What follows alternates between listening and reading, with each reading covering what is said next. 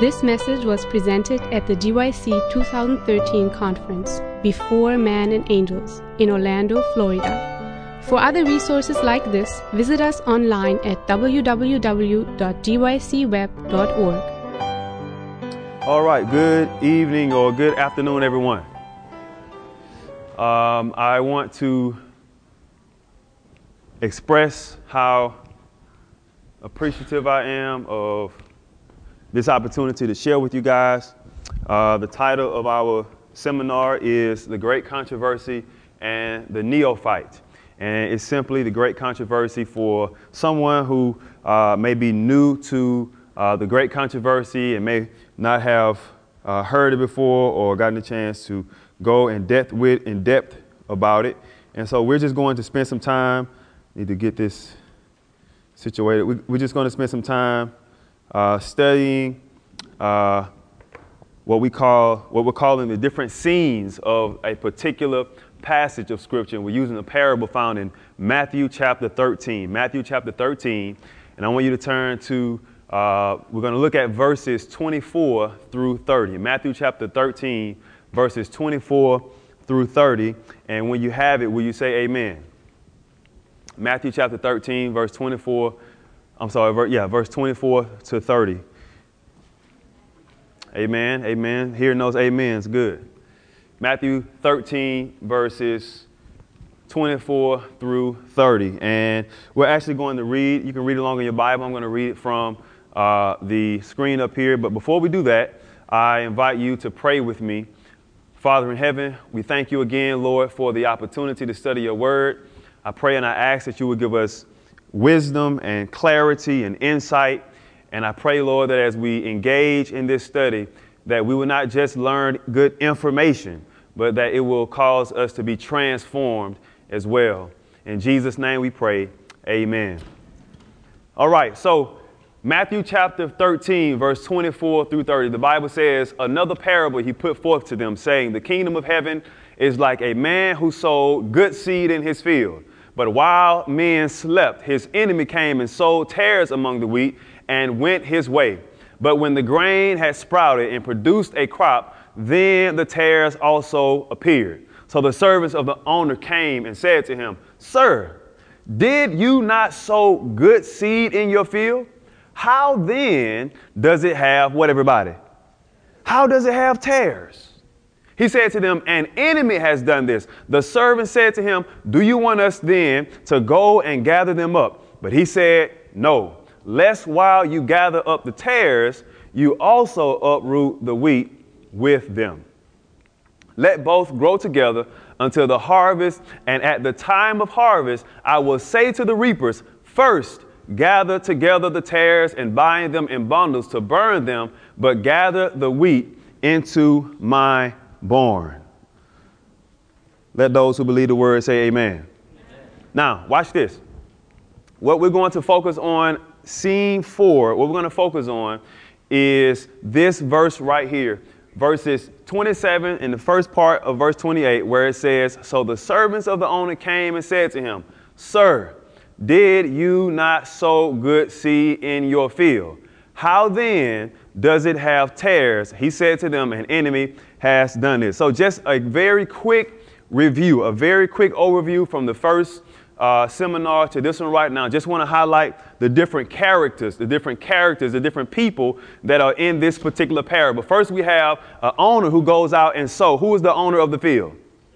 Jesus. All right. Jesus is the owner of the field, and the field represents, we said earlier, the field represents, well, the Bible says the field represents the world, but we also see how the field represents from a great controversy perspective, from a more universal perspective. We also see that the field represents the entire universe. All right. And when we talk about the fact that he sowed, we talk about how God created the entire universe. Again, we're looking at this passage and we're seeing it from the perspective of the great controversy. So you have the Son of God, the Son of Man, who is sowing or who has created good seed. Right. Nothing bad about it. All the seed is good. Right. And unfortunately, as the servants of the Creator, look and see at, wait a minute. You sowed good seed, well, why is it that there are tares? So there's this question now, all right? And that's precisely what we're going to deal with. Now, as I look at this passage, and as we look at this passage together, what has the work of the enemy caused the servants to do? Question, right? Question what? Talk to me. Come on. Say what? Question Jesus. Okay. Specifically question what? Right. One more time. The nature of the tares. What else? Somebody want to say something? The outcome. There we go. There we go. There we go. There we go. There we go. The enemy has caused the servants to look at the field and say, wait a minute. I thought you sowed good seed. Right? In other words, this question has created, in essence, a controversy. You said, we saw you sow one thing. Or at least we did see it, because we're talking about the angels now. We saw you sow one thing. We saw you create one thing. But when we look at the outcome, when we look at the results, we're seeing tares. So how is it that these tares have come about? In other words, the enemy has created a controversy. All right. So now let me ask you this question. What is controversy? We're talking now. What is controversy? Somebody help me define controversy. What is controversy? Definitions. One more. A conflict. Okay. A conflict. What else? What else? Yes, ma'am. Something that contradicts itself. Okay. All right. Anybody else? What is controversy? A struggle between good and evil. Okay. Anybody else want to take a shot at it? Controversy. What exactly is controversy? All right. Let me just by way of example, I shop at Walmart. It's probably the only place where you can buy good groceries where I live at. So I shop at Walmart. And as I'm walking through Walmart, you know, I'm noticing all of these guys wearing, or these pictures of these guys wearing fatigue, and they have bandanas on, and I'm trying to figure out why these, and it seems to be pictures of them all over the place, and I'm trying to figure out what is this all about, right? And let me show you this picture. You ever see these guys here? They have this ranch or this compound. I don't know what you call it. They're very rich. They have a lot of land, and they have a TV show called Duck Dynasty, right? I don't know what they do. I've never seen the TV show. I don't know what goes on there. But if you walk through Walmart, you're going to see a whole bunch of Duck Dynasty stuff. And I just saw it all over the place. And so I'm trying to figure out what is this all about? And then I started seeing on the internet, you know, different websites, be it CNN or Fox or Huffington Post or different news outlets, where there was a controversy between something that a gentleman, I think it was this guy here. He made a comment about homosexuality, right? He just straight, you know, blasted it. Essentially, he said what the Bible says about it. Okay. Now, how he went about saying it, that's up for question. But he said what the Bible says about homosexuality.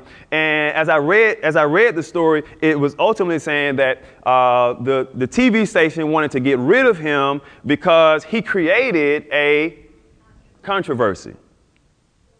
Okay. He created a controversy. Now, just for definition's sake, controversy is essentially a disagreement, typically when prolonged, public, and heated. All right, that's what kind of controversy this guy created in the public. Okay, but essentially, a controversy is a discussion that's marked especially by the expression of what? Opposing views. Right? So when you have this side over here saying one thing and this side over here saying another thing about the same exact thing, you have a controversy going on. There's a conflict between two opinions about one particular thing. There are a lot of controversies in our church today. Hello, somebody. Whether or not women should be ordained. Is that not a controversy going on right now? Right? We experience and we deal with controversies all the time. There's a controversy that's based on what this guy was saying from Duck Dynasty, about this whole, the whole gay movement, if you will. Everybody's coming out being gay, and it's socially becoming the norm. Like you get praise for it. Like, wow, great job. Controversy. Right? Now, with all these controversies, okay, we're going to deal today with the controversy of controversies. What is that? Well, this question right here. Is God's character really what he claims it is? That's the basis of the great controversy. Is God's character really what he claims it is? Is God really who he say he is? Is God really good? Now, we saw you sowing good seed. We saw it, right? We witnessed it. But something has happened to the field that makes me question whether or not this seed sower is really good. Maybe he has some tricks up his sleeve that we didn't know about that caused these tares to come up. That's the controversy of controversy. And if God is so good, if the sower is so good, then why is the world so bad?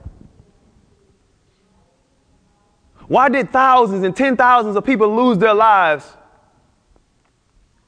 in the Philippines? Why is that Hurricane Katrina came and destroyed the lives and the properties and everything of so many people? Why is it that the tsunami came and killed hundreds of thousands of innocent little children? Why are children, little girls, being sold as slaves in sex trafficking? If the sower is so good, why is the world so bad? Is he really good? Is God really love? As Jesus explains in this parable, he says, look, an enemy has done this. He says, an enemy has done this. And we're going to look today, just briefly at some of the work of the enemy. Now, I want to tell you about this program that I just learned about, and I just think it's just like the most amazing program that you can ever get. Okay, when it comes to graphics, right? This program called Photoshop. Anybody else familiar with Photoshop? Yeah, some of you guys know Photoshop. You probably use Photoshop. I was studying. I was looking at some pictures. I have a camera and a video camera. I just like that whole realm of technology, right? So I learned about this program called Photoshop. And I learned that you can just you can distort images and you can restore images. Oh, that's a sermon right there. Y'all not listening to me. That's a whole nother sermon, okay? That's another sermon. I'm going to give you a little bit of it today, okay? I'm going to give you a little bit of it today. But you can distort images and you can restore images, right? So I saw this image that somebody did, they used Photoshop. Watch this. Y'all ready? You sure? Okay, watch this.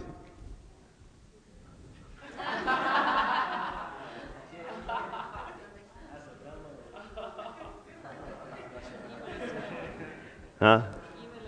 Email it to Obama. Right? What's wrong with this picture? Huh? Obama is Michelle, and Michelle is Barack. Barack is Michelle, and Michelle is Barack. Yeah, both of them Obama. Right? Both of them are Obama. But look, see, this is the power of Photoshop. Right? You can distort images or you can restore images. All right? Now, if you don't have Photoshop is expensive. Come on, somebody. Photoshop is expensive. You got to have some money to buy Photoshop, okay? So if you don't have Photoshop, there's this thing called photo booth. Come on, somebody. Come on, say amen for photo booth. It's free. It's F-R-E-E. Well, you got to buy the iPad though. You're gonna get photo booth, all right? But watch this. On photo booth, you can take something, and let me give you an example. Okay. Now, somebody tell me who's that gentleman there. Anybody know who that is? The pastor who was here before. Okay. What about this guy right here? Anybody? Don't know that guy? Some people know him. Some people can identify him. Okay. What about this guy here? Can you say it's the same person? Okay. What about this fella? That's me. Do you really think that's me? Huh? It's me distorted. Now, watch this. Pastor Maurice, could you come up for a second? I want to utilize you real quick. This is my good friend, Pastor Maurice. Let's give it up for him as he's coming up. Thank you so much, sir, for allowing us to utilize you. All right, now, watch this. Let's go back. Let's go here. Come on. There we go. Okay, now, is this Pastor Maurice? It is a what? It's a distortion of him. Is it really him, though? It's him, but it's a distortion of him. Okay? How do we know? The essential elements are there that are him. What else? We know, we know the original. She said, we know the original. And here's the original right here. So I can look at this, right? And know that this is not the real him. Why? Because I see the original right here. I'm familiar with the original. Now, if anybody in here, y'all gonna help me preach this today. If anybody in here knows who this really is and knows that this is not really him, is the father of Pastor Moise. His father sitting back here. Right? Can you raise your hand, Dad? All right. I'm not going to call you up. All right. Look, if anyone is in doubt as to whether or not this is the real Moise, talk to the father. Y'all going to let me get excited by myself. You're going to let me get excited all by myself. Look. Watch this. Let me keep going because I don't want to spend all day on this. Look, watch this. Thank you. Appreciate your time. Yes, sir. Watch this. I'm gonna take his point. We're gonna take his point. Okay. So we just talked about the real.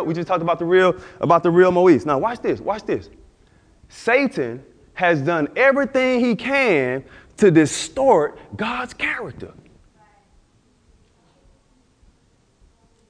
When you look at the passage that we read, did you really sow good seed, God? And so now the servants, those who were loyal to God, those who were faithful to God, the children of God are now questioning whether or not God is really good. And it's based on distortions. It's based on what, everybody?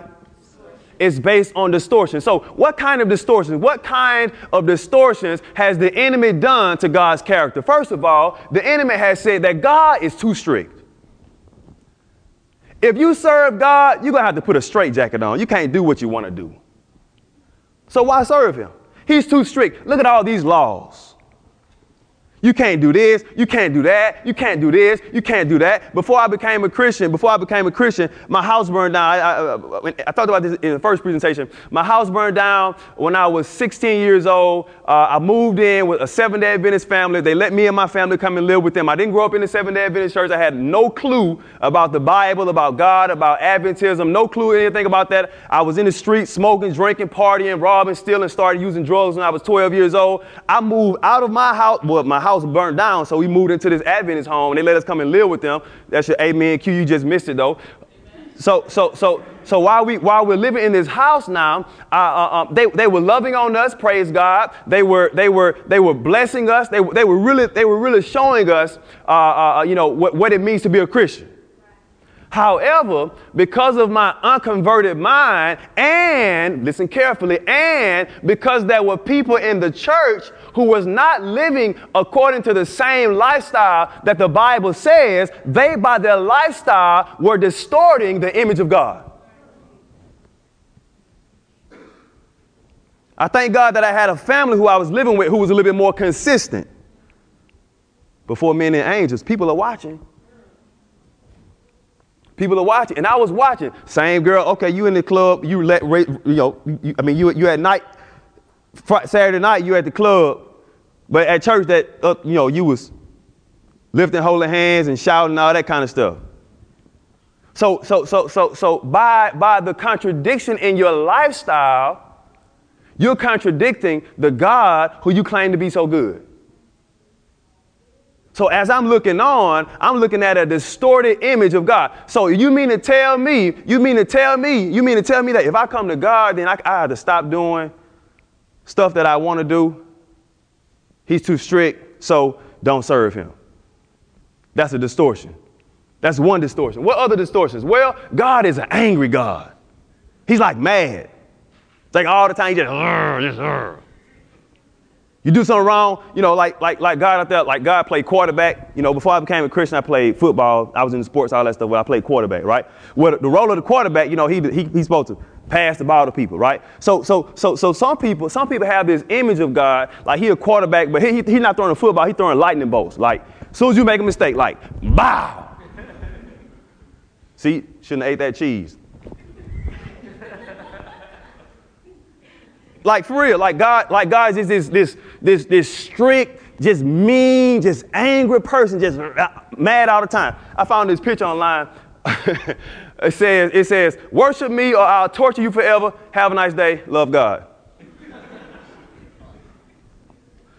But the enemy has used this idea of God being an angry God. There's a sermon by a guy named by the name of Jonathan Edwards, I believe his name was. He had a sermon called Sinners in the Hand of an Angry God.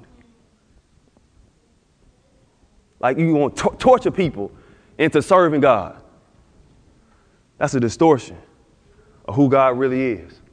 Not only that, but God is an unforgiving God. If you sin, if you make a mistake, if you fail, if you fall, God is just not going to forgive you. He's too mad and too angry at you, so he's not going to forgive you.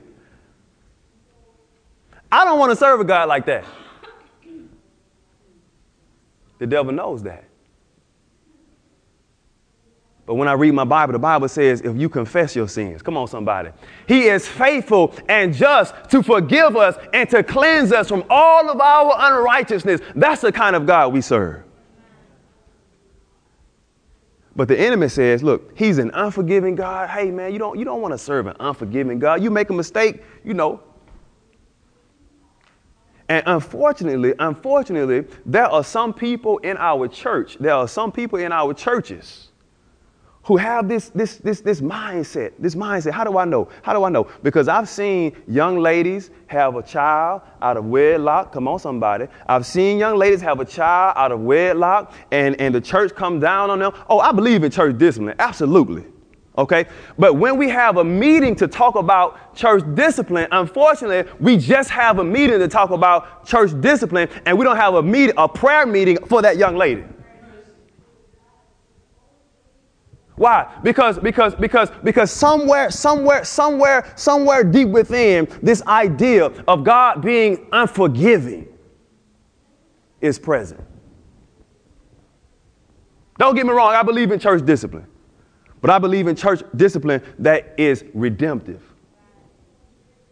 that restores people, that lets people know, hey, look, God don't play with sin. And as a church, look, we cannot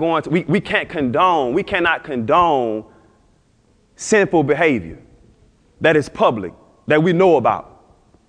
Okay, but this is what we're gonna do. We're gonna have these women here who love Jesus and they care about you and they're gonna be there for you. Are you hearing what I'm saying? Yeah, that's different. That's different. I don't want to subscribe. I don't want to subscribe to a God who is unforgiving, who even though I make mistakes, even though I fail, even though I fall, even though I have issues, he can't forgive me. So the enemy uses that to distort the image of God. Ultimately, what he's saying, look, hey, God is distant because he's unforgiving and he's angry. Right? He's all that stuff because he way out there.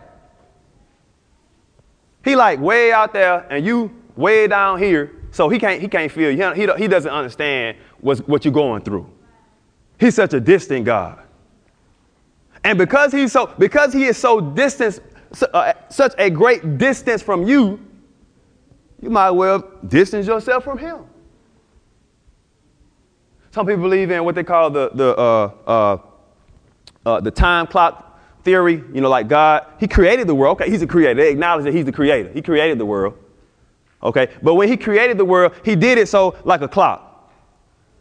Like the world is created now, and once you create a clock, the clock just starts ticking. It's ticking on his own. He's not involved. He's not intertwined with what's going on. His hand is not moving the things that take place in the earth. Therefore, things like Daniel chapter 2, where nations are being aligned. Oh, God not into that. No. But when I read my Bible tells me that we serve a God who's so distant, he can count the very hairs on your head. Like, that's number 1 gazillion and 35 right there. Yeah. We serve a God who says, come unto me, all you who labor, and I will give you rest. We serve a God who says, come to me, and I will in no wise cast you out. We serve a God who says, draw nigh to me, and I will what? Draw nigh unto you. He's not a distant God. He's an up-close God. He's an in-your-face God. But that's another image that the enemy uses to distort the character of God. Ultimately, what he's saying is God is selfish. He wants things done his way and only his way because just because he says so, because he's arbitrary. He doesn't have any reason or logic behind the laws that he creates. He just wants you to just do everything that he wants to do, and you don't have any freedom. If you know that's a lie, come on, say amen. We have the freedom of choice, and he wants that freedom of choice to be based on love. Yes, sir. You can tell God's not selfish because he gave his son for us. You going to preach my seminar, man? You're going to preach my seminar. You're right, brother. You're right. You are absolutely right. We're going there. We're going there. All right. So we just looked at five different distortions of the image of God. OK, we looked at 5 different distortions of the image of God. And I have this question for you. What is the goal of Satan's distortion of God's character? Like, what is he getting at? What's his goal? What's his point? Why would he distort God's character? To do what? To lead you away from him. Okay, beautiful, beautiful. Anybody else?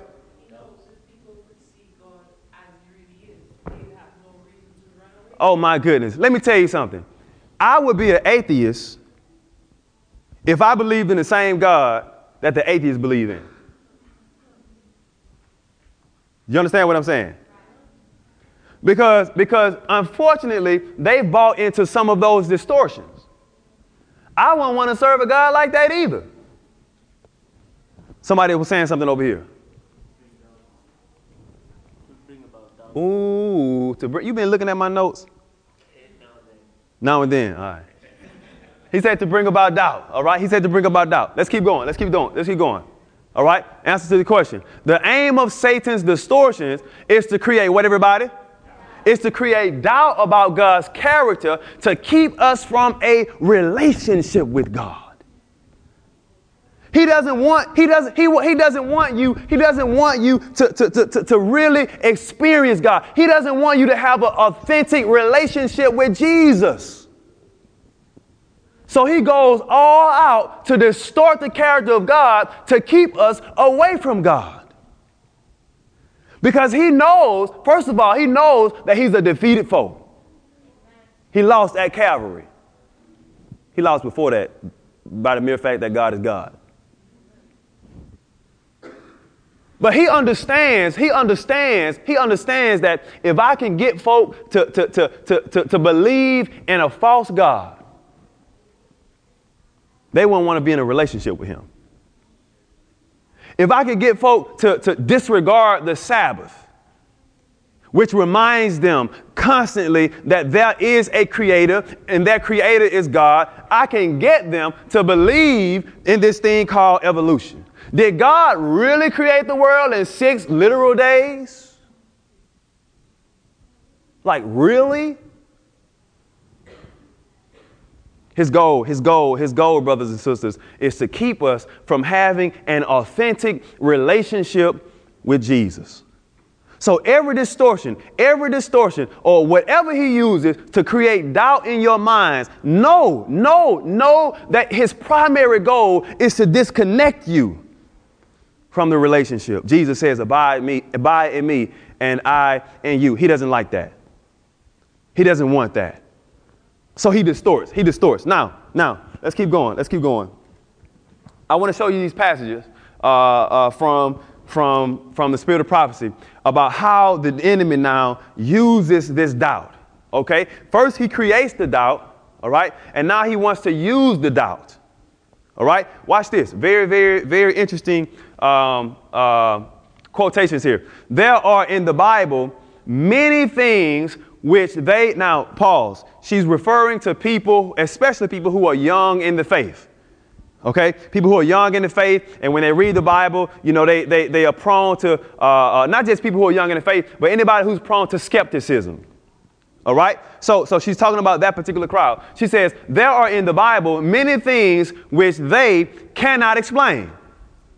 Right, just some stuff in Scripture you can't explain. I have a text to show you that to talk about that as well, or even understand. And Satan employs these to shake their faith in the Scriptures as a revelation from God. So he's going to use these things that's difficult to understand now to shake our faith and believe in the fact that the Bible in and of itself is indeed a revelation of God. So let me take a few of these things. Okay, miracles, for example. Now, how in the world could Jesus walk on water? Like, because I can't explain it, he want to use that now to cast doubt upon the rest of the Scriptures. If you're still with me, say yes. All right. They ask, how shall I know the right way? If the Bible is indeed the Word of God, how can I be freed from these doubts and perplexities? Steps of Christ, page 105. Let's keep going. Oh, let's read this. 2 Peter chapter 3, verse 15 and 16. 2 Peter chapter 3, verse 15 and 16. Turn that with me. 2 Peter chapter 3, verse 15 and 16. When you have it, would you say amen? 1 Peter chapter 3, verse 15 and 16. When you have it, say amen. If you need a little while, say wait on me. All right, we're going to wait on you, brother.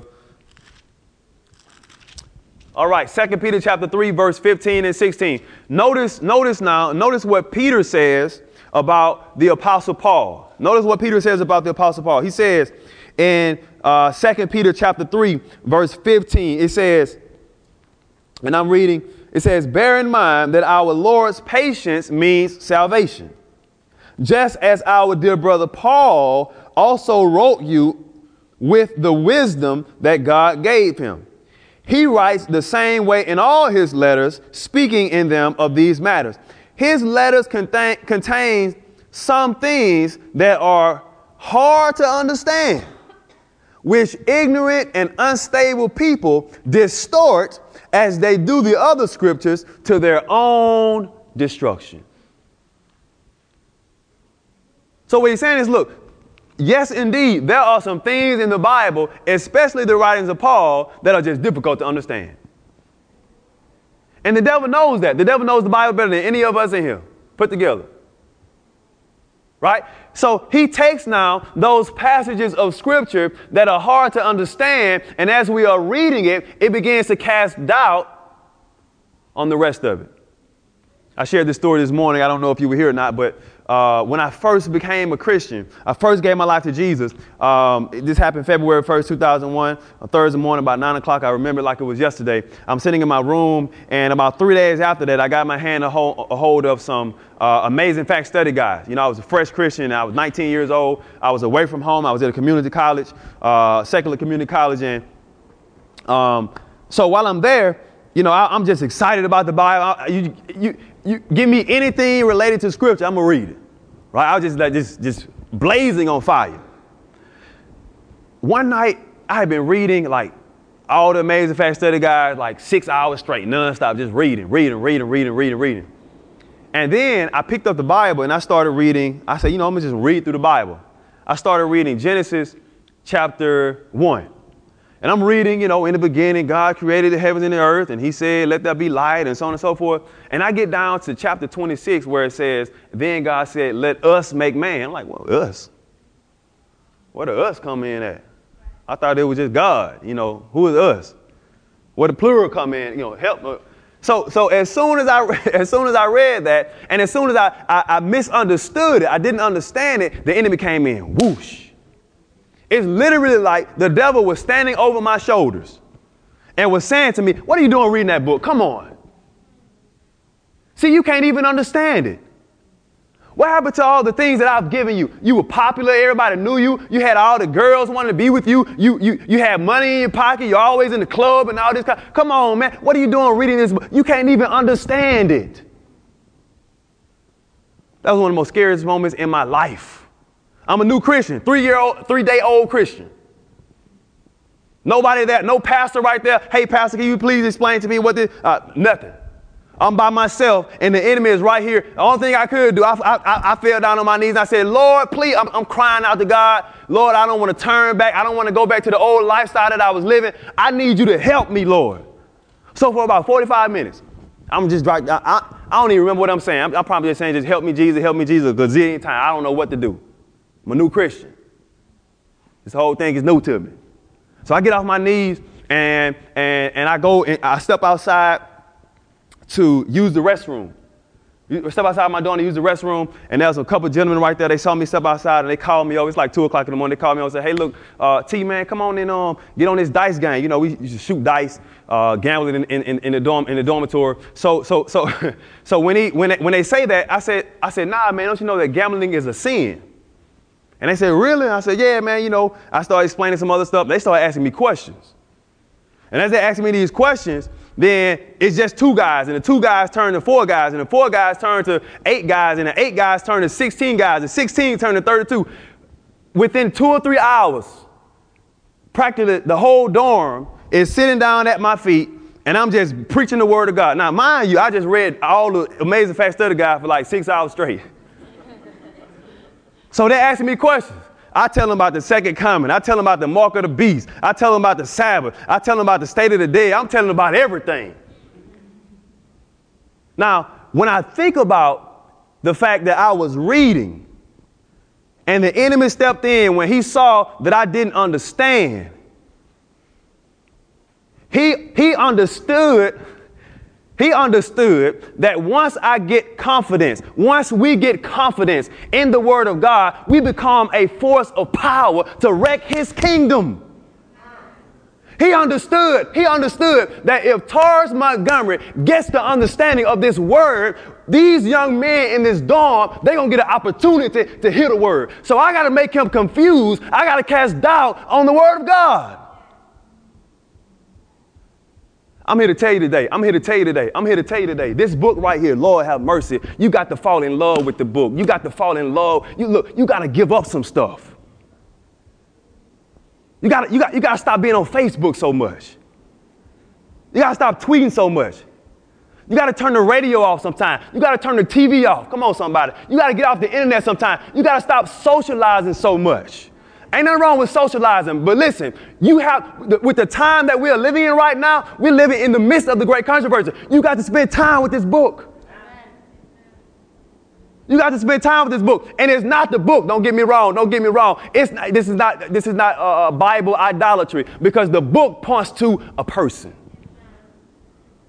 It points to a person, and that person is loving. That person is kind. That person is amazing. That person loves you. And the enemy wants us to doubt that. So he uses doubt. Even with you studying the Bible, he steps in. He wants you to doubt. Because he knows that when our confidence rests in the scriptures, there are people God wants us to bless. Come on, say amen. So here's another passage. Here's another one. God never asks us to believe without giving sufficient evidence upon which to base our faith. his existence, his character, the truthfulness of his word are all established by testimony that appeals to our reason. And this testimony is abundant. Now watch this. Yet God has never removed the possibility of doubt. Steps to Christ, page 105. I'm sorry I didn't put it up there, but it's the very next paragraph that from the other one. All right. Steps to Christ, page 105. God never removes the possibility of what's that word? He never removes it. Why? Why do you think God never removes the possibility of doubt? Okay, well, even with the presence of free will, he doesn't want to manipulate. He doesn't want to manipulate his act of creation. Yes, sir. God created us a power of choice that when we have a relationship with him, it's flawed. Like we actually care about him. He didn't make us like robots. It's based on a relationship of love. Yes, sir. When we conquer our doubt, the more we conquer our doubt, the greater our faith. You know, faith is like a muscle. Just like when you go to anybody work out, go to the, you exercise, whether you cardio or you get what I'm saying, right? You got to exercise. And the presence of doubt helps us exercise our faith. So he leaves it there. But he gives an abundance of evidence upon which we can rest our faith. Who says amen?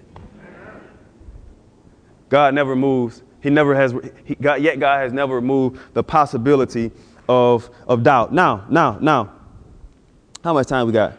Okay, we're good. 15 minutes. Okay, so now let's look at a couple of examples in Scripture, right? Let's look at a couple of examples in Scripture. Oh, that's where it was right there. All right. Before we go on, let me hit this quote. Our faith must rest upon evidence, not demonstration. Those who wish to doubt will have opportunity, while this is what I love. While those who really desire, what's that word, everybody? Desire. Those who really desire to know the truth will find plenty of evidence on which to rest their faith. You got to really desire it, though. You got to really desire it. And for some of us, some desires need to change. Some of the things that we desire right now is keeping us from desiring him more. Could be a relationship. It could be climbing in your career. It could be education. Lord have mercy. There are so many things that are distorting our desires, that are messing with our taste buds for Scripture. So we have to examine ourselves daily to see whether or not our desires are for the things of God or for the things that please ourselves. Satan's use of doubt. All right. Now, Revelation chapter 12 and verse 4. Let's go there. Revelation chapter 12 and verse 4. Now, the enemy used doubt. I got you. The enemy used doubt when dealing with the angels. And Pastor Moise just shared with us about how the enemy told the angels, hey, look, guys, you guys are super holy. There's no need to be watchful. There's no need for God, because you're already holy. All right. So you don't need to desire God anymore. You're already aware of what it means to be in the presence of God. So you're okay. And because of that, because that's where they were, the enemy used doubt to cause them to question whether God was really good. And he does the same thing with us. Let's keep on going. Adam and Eve. He came to Adam and Eve. Revelation 12 talks about, 12:4 talks about, we run out of time, so we won't be able to turn to all the scriptures. But let's look at Genesis chapter 3. Genesis chapter 3 and verse 2. Genesis chapter 3 and verse 2. Here's that question. Genesis chapter 3 and verse 2. And let's see what the Bible says. Let's see what the Bible says in terms of how the enemy used doubt when it came to our parents, Adam and Eve. Genesis chapter 3 and verse 2. Can somebody read that for me? Nice and loud, preacher voice. Anybody? Any volunteers? Yes, sir. Verse 2. Verse 2. The woman said to the serpent, "We may eat the fruit from the trees in the garden." I'm sorry. Start with verse 1. Now the serpent was more crafty than any of the wild animals the Lord God had made. He said to the woman, "Did God really say?" Did God what? Not. Notice, he doesn't just say, did God say? He said, look, did God really say? Did he really say that? Like really raises questions. It intensifies what you're asking. Because the insertion, is not just a question, but the insertion of the insertion of the word really is to create doubt. Are you with me? Okay. Did God really say that? Next question. Keep going. Verse 2.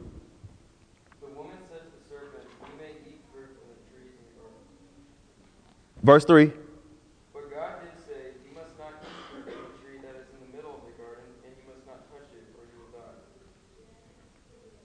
Now, notice verse 4. The devil says again, here you go, inserting that doubt. You will not surely die. Somebody putting an L and a Y at the end of something. Really? Surely? And unfortunately, he got them to buy into his lie without flat out lying to them. Oh, Lord, have mercy. They bought a lie that they didn't know was a lie. That's how lies work. That's how the enemy works. And there are things in our lives that the devil will lie to us on and have us thinking and have us questioning, did God really say? Did God really say he had to be an Adventist in order for me to marry him? Ooh, y'all got quiet then. I mean, she does come to church with me. We have Bible study together and everything, Pastor. Does God really want me to? Do I really have to marry somebody who's an Adventist? I mean, they've been going to the Baptist church for all these years, Pastor. Are you hearing what I'm saying? Is it 10%? Do I really have to return? Is it 10%? Like, all these questions. And the questions get us, especially nowadays, the questions get us when we are unfamiliar with what he said. That's when, oh man, we fall to doubt every single time. When we don't know what he said in the first place. So the enemy comes along and we fall victim. All right, let's keep going. 406. All right. So Abraham and Sarah. I love this one right here. Abraham and Sarah. Whoa, the story of Abraham and Sarah. We know the story. God says, look, Abraham, I called you and I'm going to make many nations. I'm going to bless you. Look up at the sky. The amount of stars that you see, that's how large your offspring is going to be. I got you, Abraham. Okay, God. I believe you. You told me I'm leaving my land. I'm going to Canaan. Okay, God, I believe you. Another thing that the enemy uses to create doubt is time. What do you mean? What do you mean time? How does he use time? Abraham, God told Abraham this when he was how old? How old was Abraham? when God told him that he would have a son?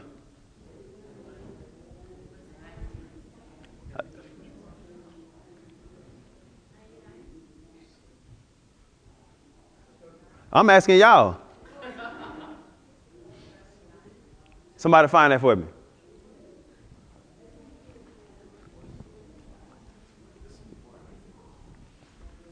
Yeah, this is before Isaac. Okay. Let me what time we got? Okay, we're gonna look forward. We're gonna look forward. I remember the length of time Sarah was 100. He was 75. Okay, how old was he when Abraham came? I mean, when Isaac was born. He was 100. How many years? 25. Lord have mercy. Isn't that a long time? God said, you will have a son. I'm going to give you a son. And he's 75 years old. So they like, all right, we about to have a baby. Well, man, Lord, it's like 5 years later. Doubt creeps in. The more time goes by and the promise is unfulfilled, the more we have to cling to what he has promised. God has promised, Jesus promised, I will come again. Well, wait a minute, Lord, that was in AD 33. What? And here we are, 2014. I almost said 13. Right? But because he promised, I'm not going to doubt. Come on, say amen. Because when the enemy sees a promise of God, he's ready. He's ready. He knows that God's going to fulfill on his word. He knows that. But what he tests is whether or not we're going to stick to that. So doubt comes in. When Abraham doubts and Sarah doubts, hey, look, there's this servant called Hagar. We're going to do what is normal to our culture. There are things that God has spoken, and there are things that our culture says that do not agree with each other. I'm talking to us today. There are things that do not agree with each other, and because we don't see what God has promised to become real in our reality, we end up clinging to what the culture has claimed. That's what they did. And so now you have this child, Ishmael. And a lot of the issues that are taking place in the Middle East right now is a result of someone, Abraham and Sarah, giving in to the enemy's use of doubt. We're talking about years later. There are decisions that you can make right now. If you buy into the enemy's doubt, that would affect your children and your children's children. So we got to cling to the word of God. We almost done. He tried to do the same thing with Jesus. If you are the Son of God, that's a big if. If I can get you to question your identity. Now, Jesus just got up out of the water and heard the heavens open, saw the heavens open and heard God say, "This is my beloved Son in whom I am well pleased." That's what God spoke. So because Jesus knew what God spoke, Jesus knew who he was. So when the enemy came to cast doubt about who he was, he could say, "It is written." I know what I heard. I heard my Father's voice. And my Father said, "This is my Son. In him I'm well pleased." Mind you, Jesus hadn't done a thing yet. Oh, that's a sermon right there. Can I just give you a little piece of it? Look. God is not looking for us to be great performers. Jesus was just recently baptized. He hadn't done a miracle. He hadn't caused any blind person to see. He hadn't fed 5,000. He had not done a thing. And God says, "This is my Son, and him I'm well pleased." So our life, our relationship with God should not be based on our performance, whether we had personal devotion this morning or whether we did not have personal devotion this morning.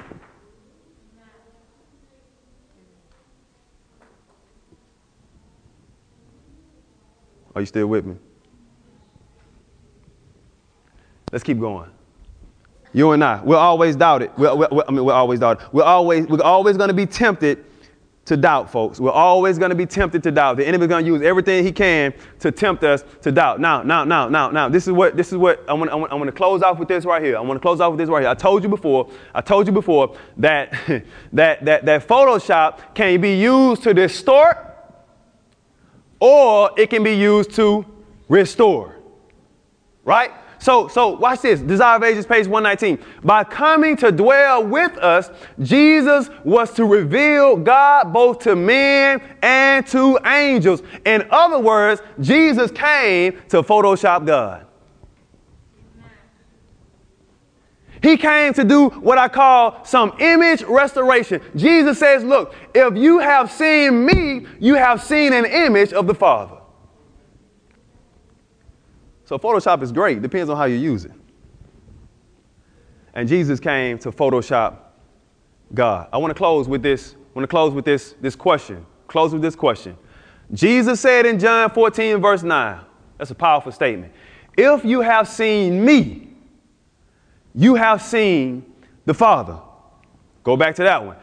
By coming to dwell with us, Jesus was to reveal God both to men and to angels. My question for you this morning, GYC, or this afternoon, GYC, is this. When people look at you and your life and your decisions and the places you go and the things that you watch and the stuff that you listen to, when people look at your life, are you able to say, have you seen me?